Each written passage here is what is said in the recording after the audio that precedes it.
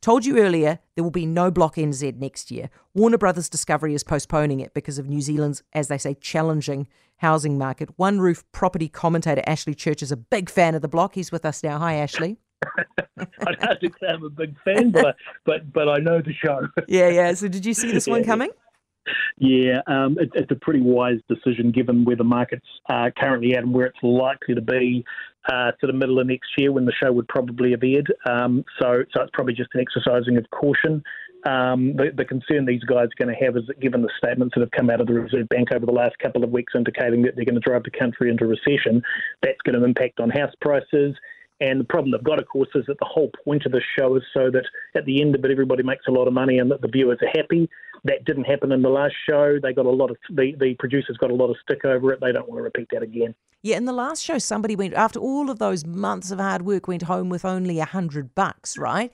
What is the problem? Why did people get upset about that, though, Ashley? Because it feels to me like that is just a reflection of what happens sometimes. Oh, look, now you're talking my language, because at the end of the day, this is a contest, and you can absolutely guarantee that when these guys went into the show and applied and got accepted, that there would be a contract a mile long that says, do you understand that you may not make any money? And they would sign that and saying, yep, they absolutely understand it. So, and to be fair, I don't think it's the contestants who are actually complaining, it's the public who afterwards basically say the show should be that they should quit or the producers are ripping them off, all sorts of nonsense. At the end of the day, it's a game show. It's no different to going on The Chase. It just takes 3 or 4 months rather than half an hour. Thing is, right, almost certainly the same thing would play out, if not worse, next year. What about 2024, though? These guys reckon they'll be back on air. Do you believe that? Oh, look, I do, and that really plays into the bigger question of what's going to happen to the market, which is what you're asking. And so the answer to that question is what's going to happen with the OCR? Because the only reason, and let's be really clear, the only reason that the market is in retreat at the moment is because the Reserve Bank's putting the acid on the OCR, which is pushing up mortgage interest rates. If that wasn't happening, the market would just be doing its normal thing. So the question becomes, are they going to continue to doing that? How long are they going to continue doing it for, and what will happen when they stop? So they're doing it because they want to get inflation under control. They may have already done enough. It's quite possible they've actually already done enough because there's a delayed effect between when that OCR goes up and when people refix their rates. So at some stage over the next 3 to 9 months, and I know that's a big range, I'm reasonably confident that they will get inflation under control and it will indeed start tracking down.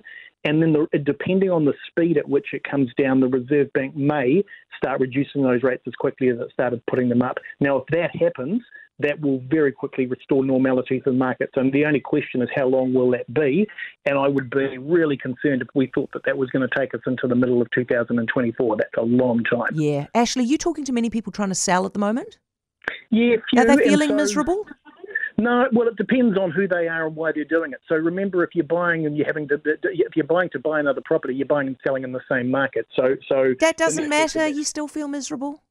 Well, that's true. It's interesting actually to say that. Actually, I read an article yesterday that said that the impact of good news on us is 20% of the impact of bad news. In other words, if you get a bad news, it's 5 times more likely to affect you than good news, which kind of it confirms what you're saying, that people just feel bad because they feel bad. But look, properties are selling. There's a bit of realism back into the market now.